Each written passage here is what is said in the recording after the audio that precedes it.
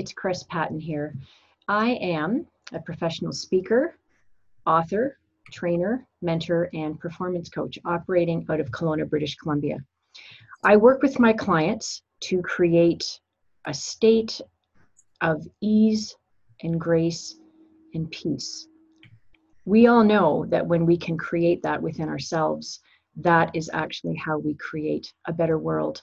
And we know that we follow the advice of Mahatma Gandhi, be the change that we wish to see in the world. So we know that when we clean up our own backyards, we are far more effective in this world today, particularly it being June of 2020. We are still in the shadow of COVID.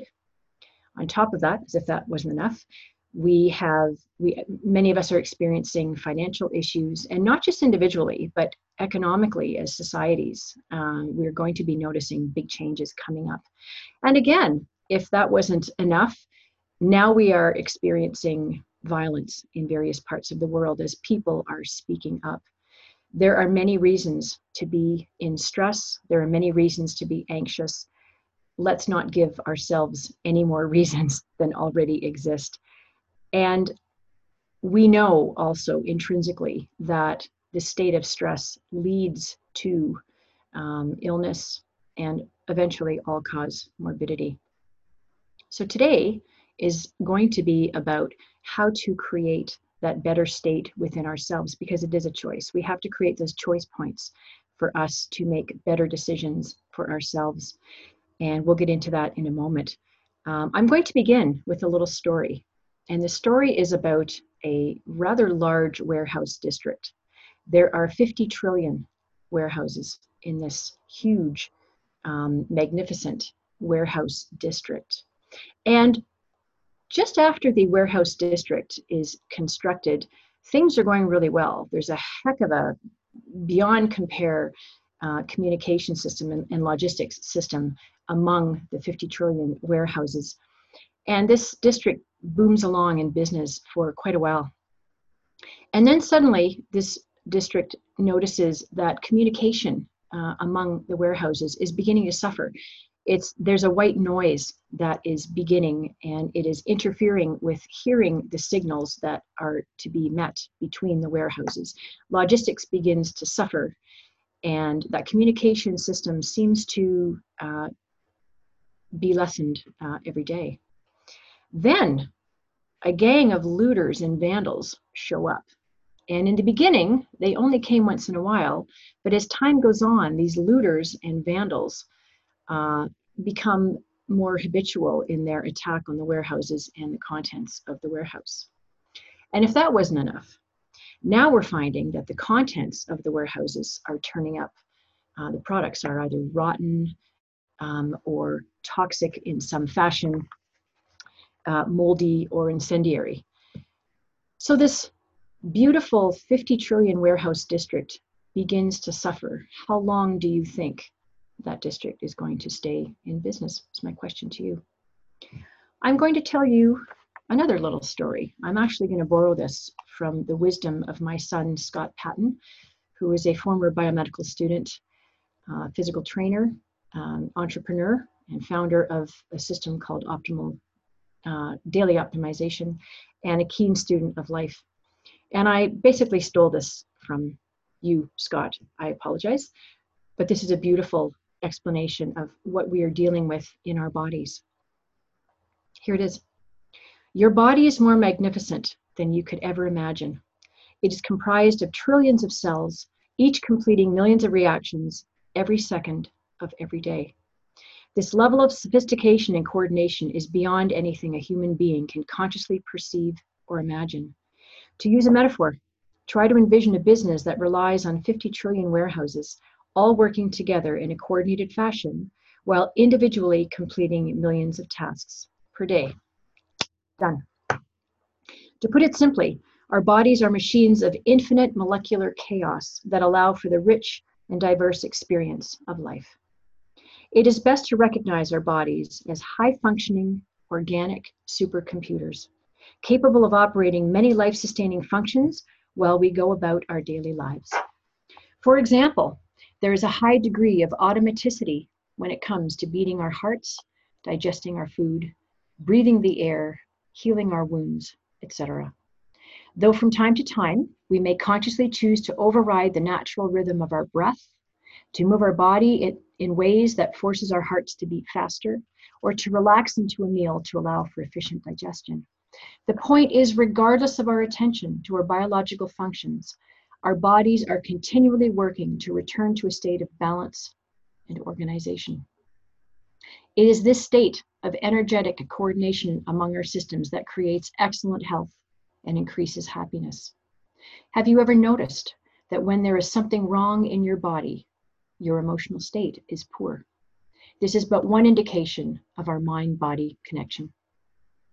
An orchestra is a useful metaphor when considering our role in operating our bodies. As a conscious decision maker, we act as the composer. We do not control each individual instrument. Rather, we use minimal inputs and cues to set the rhythm that allows for the instruments to coordinate and cooperate in producing a unified, resonant sound. We have the power to expose ourselves to different practices, techniques, and environments which will allow for divine expression in physical human form. Pretty moving. And this is our job as conscious creators of our lives. We really need to integrate that our bodies are our best friends. It's the vehicle that is going to take us through, hopefully, a very long life, a very long, joyous, happy, thriving, vital, glowing life. What's the saying about it's not the number of years in your life, but the life in your years? So the most important thing to understand about stress is that it is a physiological condition. It all manifests in our bodies. And the way to deal with it most effectively is in a physical, physiological way. This is not some complex psychological attitude or condition that we don't know what to do with, so we don't do anything about. We have to understand, here's the first thing to really understand well, is that we will never change our subconscious programming quickly or effectively with conscious thinking. We can create moments of calm and peace. We can create different attitudes. And yes, over a period of time, we work on that subconscious programming. But the most effective way we need to understand is that the process that our body has to stay alive, the biological imperative, which I'll get into in a moment, is found, the source is found within our brains. There's parts of our brain that will keep us in fight or flight, and then our body becomes addicted to that. We'll talk more about that in a moment. It's only through neural signals from the heart that we are actually going to address the physical condition of stress.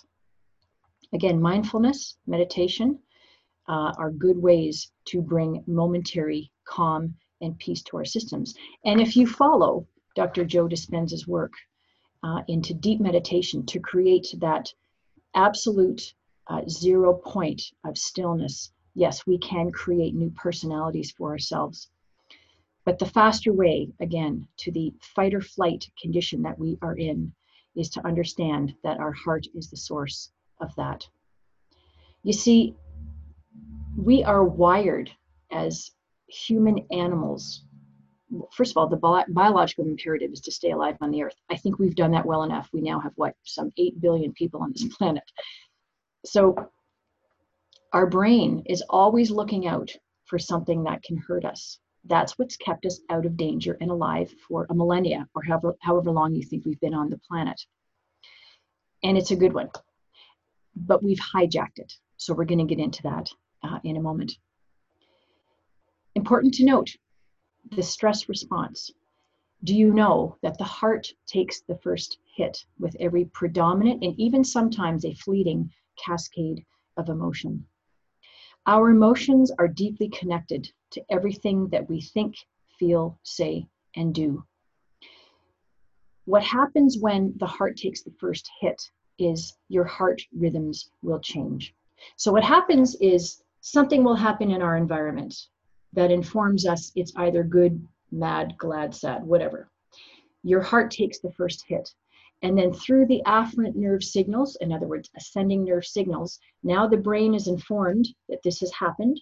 And then through your central nervous system, now all the cells in your body are informed. This is what's going on within this mammal, this human animal. Our individual patterns of response are designed according to how we've been conditioned and what our life experience has been. That will differ among us and between us. But the fact is that that basic stress response is what happens. And we have to understand emotions are very, very powerful. They have been called the primary drivers of our physiology. And the cascade of chemicals as a result of emotion will either replenish or diminish our physiology. Mark Twain once said, "I've lived through some terrible things in my life, some of which actually happened."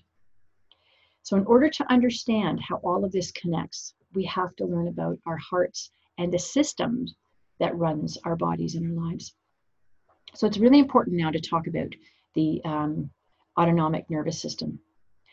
This system regulates over 90% of our body's internal functions, including, not limited to, our breathing, digestion, heart rate, immune system, important aspects of the hormonal system, alertness, and sleep. So there are two branches to the autonomic nervous system. There is the sympathetic side and the parasympathetic side. And your sympathetic side is the fight or flight. This is the gas pedal to mobilize us to deal with any danger that we have perceived. What happens physiologically is that the mobilization system is that your amygdala, your hippocampus, your hypothalamus all coordinate to locate the danger. The hypothalamus signals the pituitary gland to release cortisol, adrenaline, and histamine, among other things, cortisol being particularly toxic. And what is this? This is designed to do is to mobilize us to either fight or flee. So what happens is our heart rate goes up, our blood pressure goes up, our visual acuity sharpens, and all resources go to our outer limbs in order to perform this role. Now, naturally, in our olden days, when we came out of our cave and noticed the saber-toothed tiger, this would happen. And when the danger was past, we either fought off the tiger and made him lunch, or we got away. Then the parasympathetic side would kick in, noticing the danger has passed. Now it's responsible for bringing all of the systems within our body back to homeostasis, back to organizational capacity. So this is the side, then is the gas pedal. All resources now return to what they're supposed to do. Do you remember being told when you were kids, don't eat dinner or a meal and then go swimming because you'll drown? I was told that. Maybe you weren't. Maybe my parents were crazy. But there's logic to that, because what happens is you will no longer digest your food when you're involved in a physical activity, because all of your resources have gone to anything outside of your gut. So the parasympathetic side then brings your heart rate back to normal, your blood pressure back to normal, and you can go walking along, picking your berries and thinking about what you're going to kill for your lunch. That's how this was supposed to work. But the problem is that we've hijacked it, and we'll get into that in a moment. Do you know that the heart has its own complex nervous system that can be thought of as the heart-brain? And this understanding has come from research in the medical field called neurocardiology. The heart sends far more information to the brain than the brain sends to the heart. And funny enough, this has been known since the late 1880s, but it's been largely forgotten or ignored. The neural signals that the heart sends to the brain affect the brain centers that govern decision-making, creativity, and self-regulation. Both branches of the autonomic nervous system connect to the heart. And why this is important is because any change in the activity of the autonomic nervous system, fight or flight or relaxation, affects the heart on a beat-to-beat basis. And this is called heart rate variability. Two facts I want to throw at you.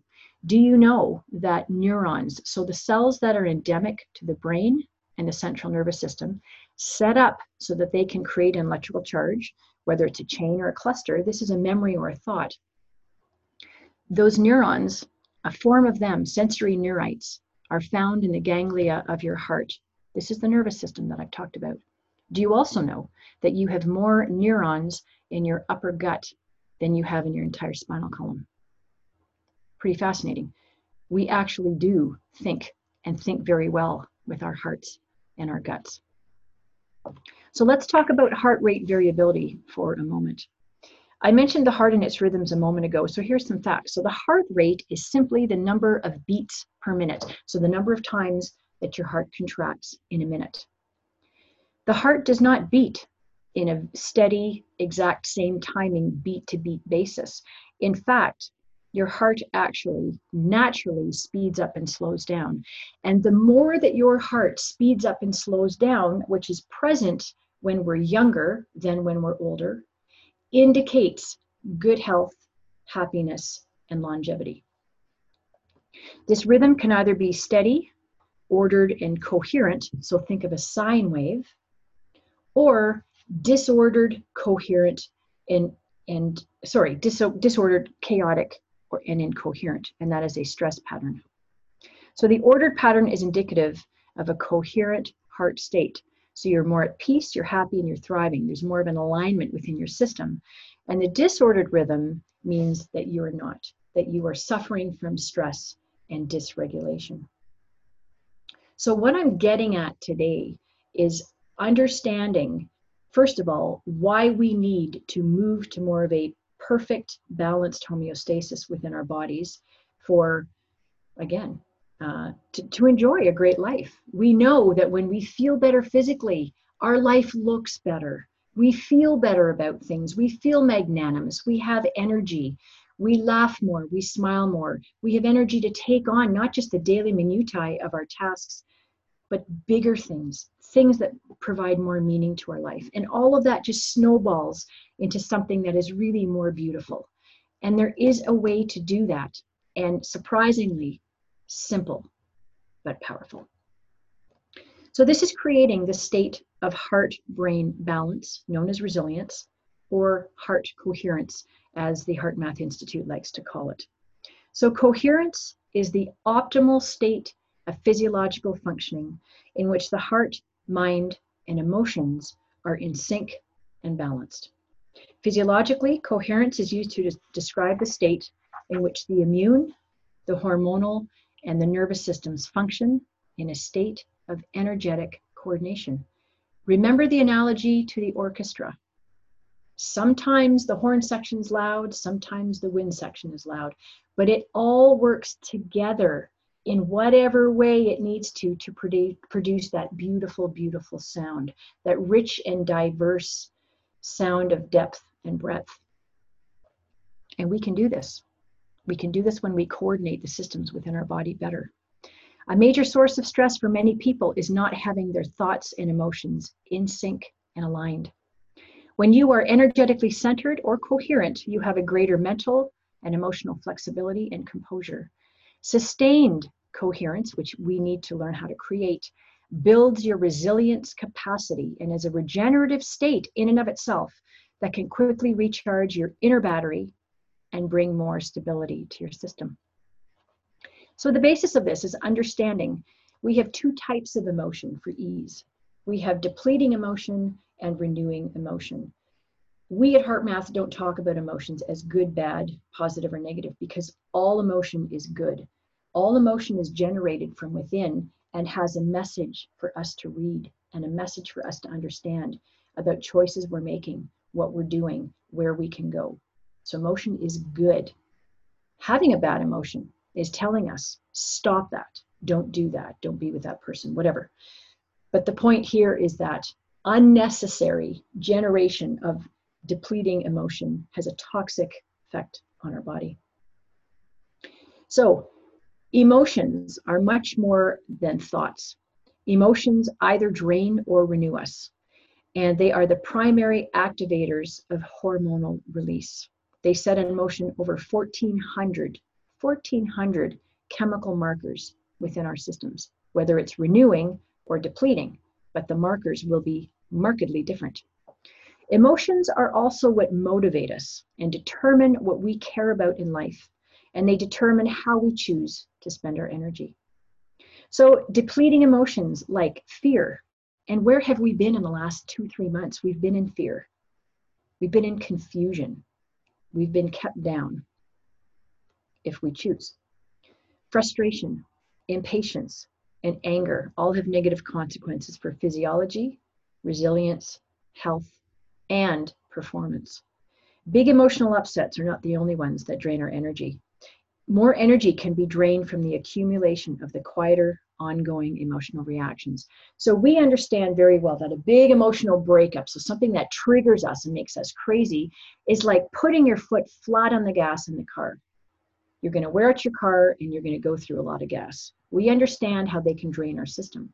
But again, it's those quieter emotions that kind of run under the radar. So it's the low level of stress, worry, regret, guilt, shame, confusion, all of those things that are quiet but are acting, are like getting out of your car at night and closing the door and going in the house, and the light has been left on. You know what happens. Very slowly, it will drain your battery. So accumulated emotional reactions over time have a number of unhealthy effects on the body. And here's what happens. We as human beings, we're so used to being in our head, we habituate and desensitize very quickly to the things in our lives. And to our brains, sometimes it's like everything's okay. But we've stuffed all of those emotions into our body. And unless we actually deal with those emotions, they're there. And your body has been speaking to you from quite some time. So are you listening? The stress hormone cortisol, which is produced even during brief emotional reactions, like feeling impatient or anxious in the moment, sets in motion a cascade of biochemical changes that can last up to 12 hours in the body. That's why you can have an emotional upset in the morning and not sleep at night. And unfortunately, sleep is one of our primary ways to replenish our system. And many of us no longer sleep well. We put this down to age. It's not age. It's the stress condition within our body that is preventing this from happening. And it's not just stress. It's what we eat, what we drink, what we expose ourselves to, all of that. So we need to know depleting emotions can affect the body with brain cell death, reduced muscle mass, impaired memory, accelerated aging, impaired mental function, and that's the executive functions. This is the foresight. This is the planning. This is the being able to rise above and have composure when there's awful things going on and not make a mistake, not say something stupid, not do something stupid that you have to clean up and apologize for. And this ultimately reduces performance over time. Renewing emotion, on the other hand, like enjoyment, appreciation, gratitude, love, care, compassion, adventure, acceptance, and tolerance. These have a beneficial effect in and of themselves on our physiology. Renewing emotions, attitudes, and feelings actually recharge our inner batteries. Positive emotions build resilience and rejuvenate us mentally, emotionally, and physically. Renewing emotions also set in motion 1,400 biochemical and hormonal changes. But these changes are very different from those that are derived from the depleting situation. And one of these hormones is DHEA. This is the life and vitality hormone. This is the one associated with renewal, improved immunity, and as I said, vitality and glowing health and happiness. And specifically, renewing emotion, particularly that generates DHEA, helps with increased longevity, increased resilience to adversity, improved memory, improved problem solving, increased intuition and creativity, and improved job performance and achievement ultimately. It is up to us to create a state of ease within our bodies. We know that there are things that happen in life that help us feel really good, whether we get praise or kudos for something we've done at work, or we make a new friend that we love, or the person who is our love object tells us that they love us. Whatever that is for you, and you could probably pick dozens and dozens of these things that have happened in your life and continue to happen, but they don't happen regularly enough. So why wait for those things to happen in order to generate those good feelings in our body. Why not do it every day, simply and easily? So when we create a state of ease and we practice sustaining it, we're able to slow down our mental and emotional rhythms. What we do is we create an inner pause and a choice point. We're no longer ramped up on cortisol and electrical energy in our nervous system.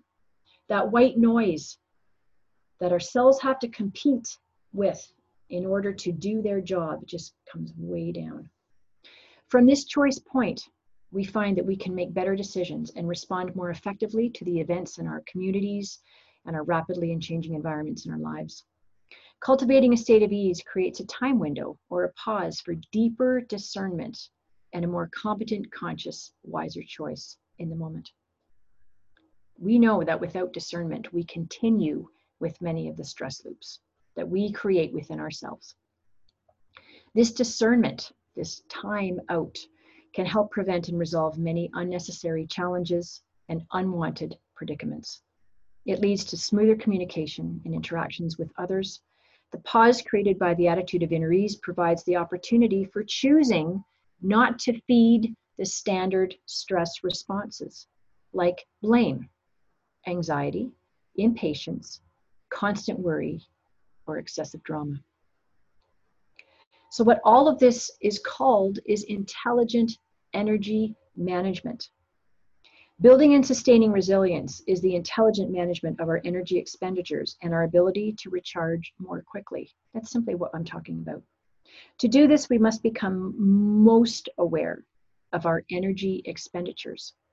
So identifying where you're draining your energy is the first step. You can't plug the bucket unless you know where the leaks are. So try this exercise at home.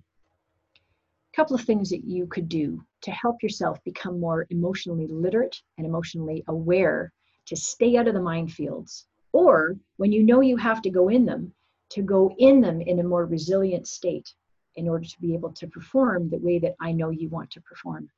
Number one, note 3 situations. Start with 3. I mean, create 50 if you like, but start with 3.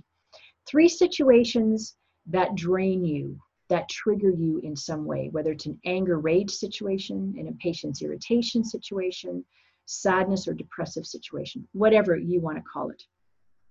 Now, once you've written down those 3 different situations, or the ones that cause you the most pain, identify the emotions that arise within you. Now, this is where the emotional literacy comes in. Learn about what emotions are called if you're not, and put a name to this. The other thing I like to do is to add on to that, and that is to think about the feeling, the visceral somatic feeling that arises in your body that accompanies the emotion and the situation. What does it feel like? What is the feeling? Is it sharp? Is it edgy? Is it a pain? Is it a dull feeling? Is it a pressure? Whatever it is. And also, where is this in your body? This just helps you become more connected with how your body is talking to you, right? When you become more literate and aware of these feelings and what they are, now you're going to know, I'm in this state. I need to do something to fix it. Or I'm going to be going into this today. I better deal with creating some resilience around me, some composure, some Teflon layer so that I can go in this and perform a lot better. You can also note in this particular exercise what you have done traditionally to deal with this. Now, the second part of this, the second part is now the better part, and that is the renewing emotion part. So note 3 things. Again, you can choose 150 if you like, but start with 3. 3 things that bring you great joy of some sort, those good feelings in your body. And again, name the emotion, name the feeling. This helps you to latch on to those experiences that bring you good feelings to help you create a state of ease and coherence within your body. And in a moment, we're going to talk about 2 techniques. I'm going to teach you 2. And this is how you actually use this to your advantage, is to use those great, wonderful things that happen that make you feel awesome. And you're going to build this into your practice. So lastly, we're going to get to the 2 tools, the easiest beginning tools that you can take away to practice in order to create your own easy, simple state of ease and grace to show up as you would like to. So the first is called the heart-focused breathing. This is the basic tool that HeartMath has created to utilize all of their tools. And you'll also get one extra today. But the heart-focused breathing is this. Think about what yoga is. It's breath, it's body awareness, meditation, whatever you want to call it. It's been around for thousands and thousands of years. This is your opportunity to gain access to your heart, to gain access to your body, to open up those channels of communication within yourself. It's been proven, studies have shown that when you concentrate on an area of your body, you actually increase metabolic processes, blood flow, etc. So when you start thinking about your body, the heart-focused part of the breathing, you're actually going to activate your heart. And your heart is where you store lots of emotion, but particularly the good stuff. This is your portal. This is your gateway to the divine, or whatever you believe. This is your connection to yourself and all that's good. So breathing techniques have been around for a long time and are widely used because they're effective. We know that when a child is having, for example, a tantrum, what do we say? We say, breathe, just relax and breathe. Breath alone will kick in the parasympathetic side of your autonomic nervous system to bring all of your resources back to normal. And we gain benefit from conscious breathing. Most of you know the yoga breath, box breath, the Wim Hof method, all kinds of breath systems that we can use. And what I've learned recently too is that deep conscious emotional breath work will actually catalyze these biochemical markers that are created with emotion. And if you've read Dr. Candace Pert's book, Molecules of Emotion, you know that there are ligands and anyway, neurotransmitters that float around. And what happens is, particularly in things like trauma, these biochemical markers can get lodged various places in our body. And the way to catalyze these, to release them and let them go, is breath, is fierce breath. So breathing has been a very effective way to shift into and sustain a more balanced state and to release those things that we need to release in our body. So to do heart-focused breathing, and you can do it along with me if you wish in this podcast, or you can do it on your own when you have a moment. What you need to do is to set up your space ahead of time. This is something that requires planning. Find a quiet space where there is nobody, not even music in the beginning, not even music, where you're by yourself. What you want to do is you want to sit or lie quietly, whatever you need to do to be relaxed, hands at your sides. And begin a slow and deep, steady rhythm of breathing. Begin to breathe in through your nose and out through your nose. And in through your nose, if you can, for 5 seconds, and out through your nose for 5 seconds. Now, if that's too long or too short, you govern that yourself. If you're a conscious breather, normally do whatever makes you feel good, but begin the breathing process. And once you find that you're in a regular rhythm and pace that feels good, you feel centered, you feel relaxed, you feel whole, now you can begin to think about your heart in the center of your chest. And as you continue to breathe in for 5 and out for 5, begin to think about bringing your breath in through your heart and out through your heart. So your heart is catalyzing your breath every inhale and every exhale. So with your attention and with the breath that you're bringing through your heart, you're now mobilizing your heart's resources. And you may find that you begin to feel more relaxed and more happy with time as you continue this measured, deep connection with yourself, with the breath, which brings in oxygen to your cells. It's the elixir of life.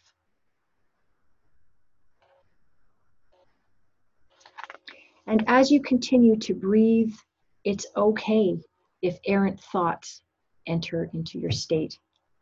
simply push them aside and go back to the process. Continue to breathe in and out through your heart, 5 in and 5 out. And just be calm and just breathe. That's all you have to do. Think about your heart and breathe. Simple. The more you can connect with your heart, the more the errant thoughts stay away. Heart-focused breathing creates an inner pause. In this pause, you can become aware that you have a choice of how you want to respond in any upcoming situation. And you won't respond in an automatic, knee-jerk kind of reaction or behavior. That new choice that you make here in this heart-centered space can change the trajectory of the moment and the outcome in the future. Using this technique in a moment of unease, discomfort, or full-blown challenge helps to take the intensity out of it, or in other words, to turn down the volume of your stress reaction. You can also use it to increase your composure before anything that is upcoming. A meeting with someone who disturbs you, a conversation with someone you don't particularly like, or you know that it's going to be a problem. Anything that you have to do wherein you need to show up in a composed, calm state of inner ease and grace. This is how you do it. Just do your heart-focused breathing, at least 5 minutes. And if you've been doing this with me, you can bring your attention back into this space, and we will move on to what is called the quick coherence technique. This is the second technique from the HeartMath Institute. So as we're advancing through the techniques, you come upon this one. Now, this is one in which you're going to engage emotion. And as you will recall, renewing emotions increase coherence and composure. We need to practice cultivating renewing emotion in order to deepen the effect of heart-focused breathing. Sometimes it's easier to cultivate one over another. So building a repertoire of different positive emotional responses and scenarios can help you quickly flip the switch back to coherence. I'm telling you this because another technique that I call flipping the switch, in the moment when you're noticing, if you forget to do HeartMath, when you're noticing that you're in a state of anger or unease, anywhere along that continuum, you can make a choice to stop. Put a stop sign in your brain and say to yourself, quietly or out loud, stop. And that will stop the flow of that thought. Have you ever walked around for days ruminating about something and you're like, oh my God, I've been thinking about this for 2 days. This is ridiculous. This is how you put a stop to that thought in your body. And then consciously choose one of those scenarios that you've created in your repertoire of those beautiful things that have happened to create joy or inner ease, and begin to focus on that experience and bring that feeling, cultivate that renewing emotion in your body. So in order to carry out the quick coherence technique, you will start with the heart-focused breathing that we just did. So you can go back to breathing in and out through your nose, 5 seconds in and 5 seconds out. Think about breathing in and out through your heart. And once you've established that rhythm and you are comfortable and you feel whole and grounded, again, now make a sincere attempt to experience a regenerative feeling, such as appreciation or gratitude for something in your life or someone, the care that you feel for someone or something in your life.